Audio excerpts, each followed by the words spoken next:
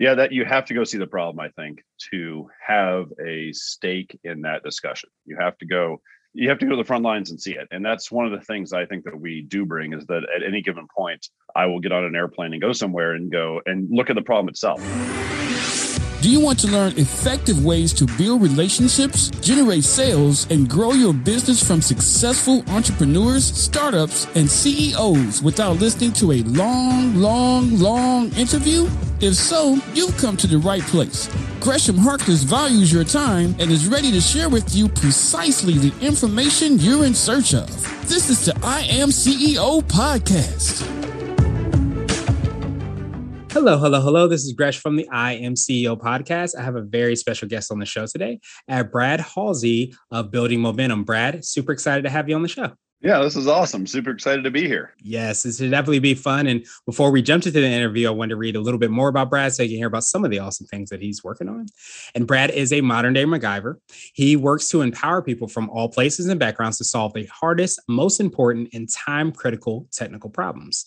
As CEO and co-founder of Building Momentum, Brad leads a team of PhDs, engineers, scientists, innovators, trainers, makers, educators, artists, and thinkers to solve for impact in their community, making Alexandria, the armed forces, and the region a better place and ready to solve the hard problems ahead. Brad, super excited to have you on and hear about all the MacGyver stuff that you're working on. Are you ready to speak to the IMCO community? Let's do it. Let's make it happen. So to kind of kick everything off, I wanted to rewind the clock a little bit, hear a little bit more on how you got started, what I call your CEO story. Yeah, it actually it starts way early on. I had to join ROTC to pay for college, and was in the Navy for 4 years. Got disabled veteraned out after a shoulder injury, and went to a think tank and at Stanford Research Institute, and it was great. It was grassroots R&D, solving really hard problems largely for the DoD. But the frustrating thing about all that is that technology wasn't filtering to the front lines where a lot of my friends were getting chewed up by, at the time, Iraq was like full in force.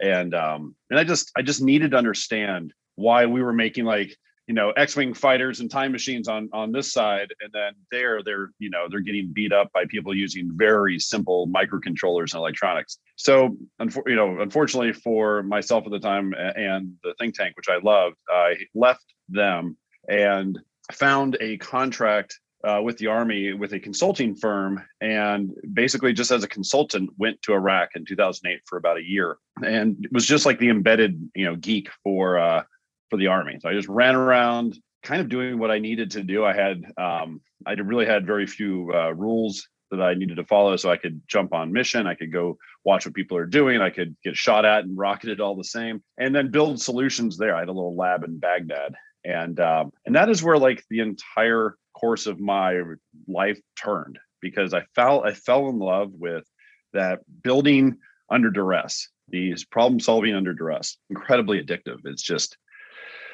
it's hard to describe, but when the stakes are highest, I everything slows down, and I love it so much. And so when I came back from that experience, it had gone really well, and the Army was like, I want more. And so I started training nerds to go to war like me. And but just because you're number one in your class at MIT does not mean that you know anything about building real solutions, or about dealing with people, or getting rocketed and shot at. So I started at this consulting firm, started weeding people out with this training program I invented. It was like a 7-day hell week of tech. And then as that got refined and I started really enjoying doing the teaching, I realized I could start a company doing both. I could have a place where I could go do the work myself, or I could train people to do that work. So I started building momentum with that in mind. It was like, I like to use the words that you were saying, I like to do the MacGyvering, but I also like to teach them. And that's the genesis story of how we got started. And then turns out we eventually moved into this place that we're in now, this large makerspace facility. And then people wanted to start having events here. I'm like, oh, this is cool. You have this really interesting place. Can we have our wedding here? Can we have our bar mitzvah here? So now it's morphed into 3 pillars at our company. We build stuff. We teach people to build stuff, and then we have these experiences and these events, and all of those things are intertwined, right? So the experience might involve tech, and the building of thing might be a piece of art that goes somewhere. So it's kind of a crazy nexus of all three parts of my life coming together here. Yeah, I absolutely love that. And I appreciate you, helping so many people to understand that as well, too. And I think, it just becomes, and I was actually going to ask that, and it sounds like that's probably part of the case, too, where even if they're using the tech, they might be underutilizing the tech, not understanding that, okay, they have this other, tool that they can use on their back, and they maybe understand maybe 5 or 10% of what it could potentially do. But when you have that full understanding, not only do you, like you said, get to redefine so many different aspects, but I imagine you get to blaze your own trails and create like an entirely new world and new thinking. It just creates this, it sounds like, domino effect where you start to really see the world in an entirely different place. Yeah, we actually did this in a real life scenario during COVID, where the Marine Corps called us, because I have a pretty strong background in thermal imaging. They said, Brad, what thermal imager should we buy so that when people are coming into the bases, we can do a temperature check and see if they have COVID? And so my two responses were, that doesn't really work the way you think it does, because that's not how the human body and thermal imagers interplay. You'll get close to some information, but 2, you shouldn't do that anyway, because you guys have a thermal imager that it's called the PAS 13. And it is, wide throughout the armed services, but it's really underused because it sits on a 50 cal a lot of times. And you have to push your eye against it to turn it on. And it's just, they have them all over the place, but they don't get used that much. And so we said, don't buy one. You already have a really good thermal imager. Why don't we take a little Raspberry Pi and figure out how to, wire it such that you can see people coming in and get data off of that. So we actually took 3D printers, removed the build plate, and would heat one up to like 80 degrees, and we'd heat another one up to like 110 degrees, and then put the thermal imager in the middle, and you can interpolate through those things what a human's temperature was, and it was free. They had all of this with them. They had the 3D printers. They could just pop the plate off. They had the thermal imagers. We wrote a little code for them, and a Raspberry Pi is $30. So instead of spending thousands and thousands of dollars per thermal imager across the Marine Corps, we gave them a chance to repurpose something that they already had in a way that maybe they hadn't thought they could do. And so we're like, here's your code, here's what you do, here's your document, go for it. Nice. I love that. And so, and that's might, be part of what I was going to ask you for, which is your secret sauce. It could be for yourself personally, the organization, or a combination of both. But do you think it's your ability to not just see like, hey, these are the tools, but also here's the strategy behind it. This is even imagining how they can work and interplay in a completely different way. Do you think that is what really kind of sets you apart and makes you unique? I think I just am annoying, and I asked the why. Like, for instance, when we blew into Kuwait to do a training session there, we really wanted to fly drones. And as soon as we got to the base in Al Jaber, they were like, nope, can't fly drones. And I said, why? They're like, well, this guy says we can't. So I opened the guy's door. Why can't we fly drones? Oh, no one's ever asked me. I don't know, but I don't think we can because this other guy. So we keep doing that. Knock, knock, knock. What? Why can't we do it? Oh, the Pentagon. So then we call the Pentagon. Pentagon, can they fly drones? Yeah, all they need to do is do this. But this guy controlled it. And so we just kept peeling the onion. Finally, it was just a piece of paper we had to fill out. And it was the lack of knowing. Just people, it's easier to say no than to spend the energy to find out how to say yes. And so we now have a robust drone flying program. But the secret sauce is that we just sort of say, why want to? Yeah, that you have to go see the problem, I think, to have a stake in that discussion. You have to go to the front lines and see it. And that's one of the things I think that we do bring, is that at any given point, I will get on an airplane and go somewhere and go and look at the problem itself and just see what is actually happening. Because then that's how you can keep teasing the why away of, oh, now I get why this is going on. You guys actually don't have anyone here looking at the problem. So you're just supposing the problem back in the lab. So that's a part of it too. We tend to travel wherever we need to travel to. Yeah, absolutely. And that traveling sounds like the extra mile, where they say the extra mile is never crowded because no one ever goes there. So whether we go that proverbial mile, you're actually going there to see because no one else is going there to actually see the problem, as you said. So I love that tremendously. And so I wanted to switch gears a little bit, and I want to ask you for what I call a CEO hack. So this could be like an app, a book, or a habit that you have, but what's something that makes you more effective and efficient? I mean, maybe one of them is my schedule. I come in later in the morning. Probably one of the latest people to the company because I my wife is a photographer and this is her crazy busy season. We have 3 young kids. I try to get them off to school, take care of things I need to around the house, and exercise if I can, and sometimes just think.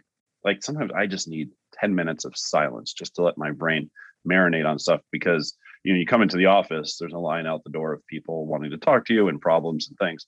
So it's just that morning time is mine, and then in evening, I will work after I get the kids down. Sometimes the same. I'll just have a couple hours, maybe up to midnight or 1 o'clock in the morning, where I can just like think and write some things down. And so it's just shifting my schedule. I think has been my hack. It's been out of necessity during the pandemic. We had to. Our kids were getting schooled at home.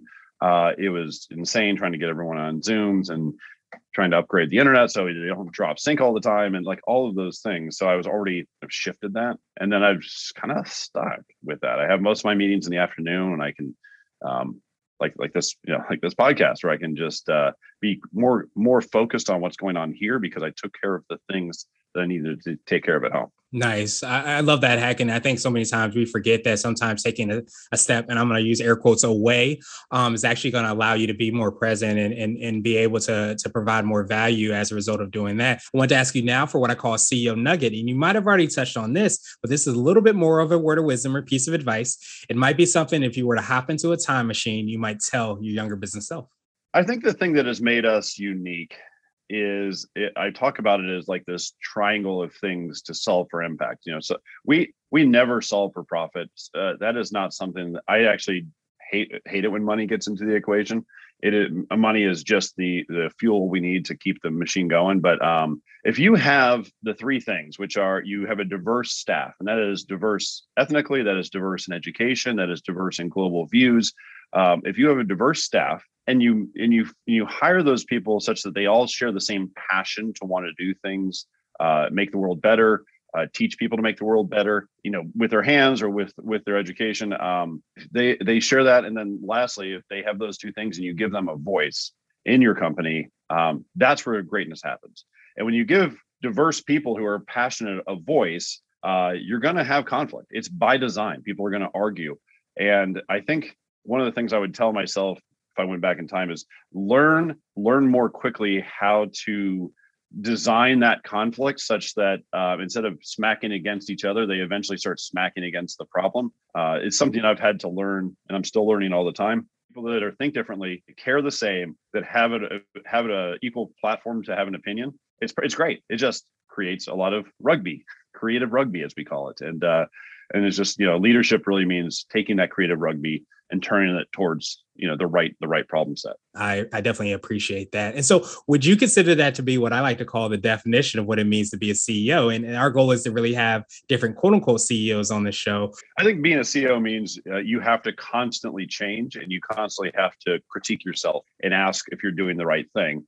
So right now, this moment in the company, you're exactly right.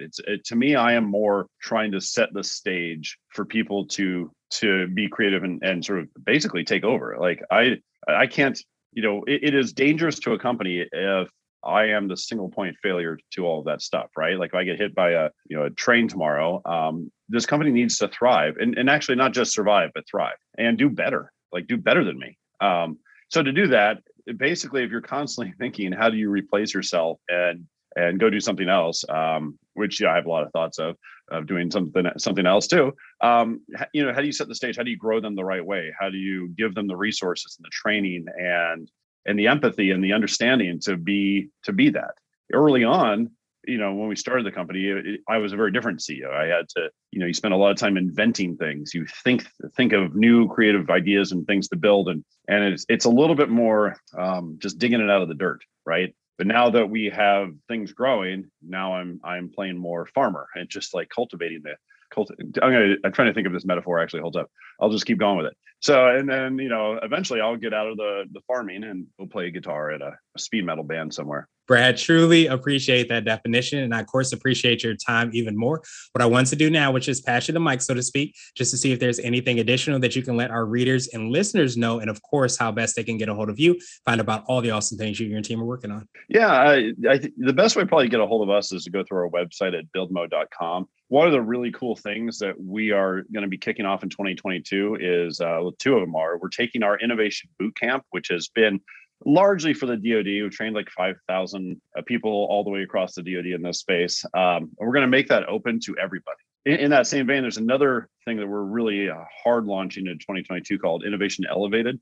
This is corporate training, but with the bent of building. So if you think about design thinking, you think about those sticky note sessions where people really sort of open the aperture and open their minds up and they figure out what they're doing. And then they go off to their businesses and they try to enact process change. And so that's what I'm really excited to let those things, unleash themselves in 2022 and see where that goes. But, look for Innovation Elevated and then our Innovation Bootcamp opening up to the civilian sector. I truly appreciate that, Brad. We will have the links and information in the show notes as well, too, so that everybody can hear about all the awesome things that you're working on. Truly appreciate that, my friend, and I hope you have a phenomenal rest of the day. Yeah, thanks so much. This has been great. I can't wait to do this again.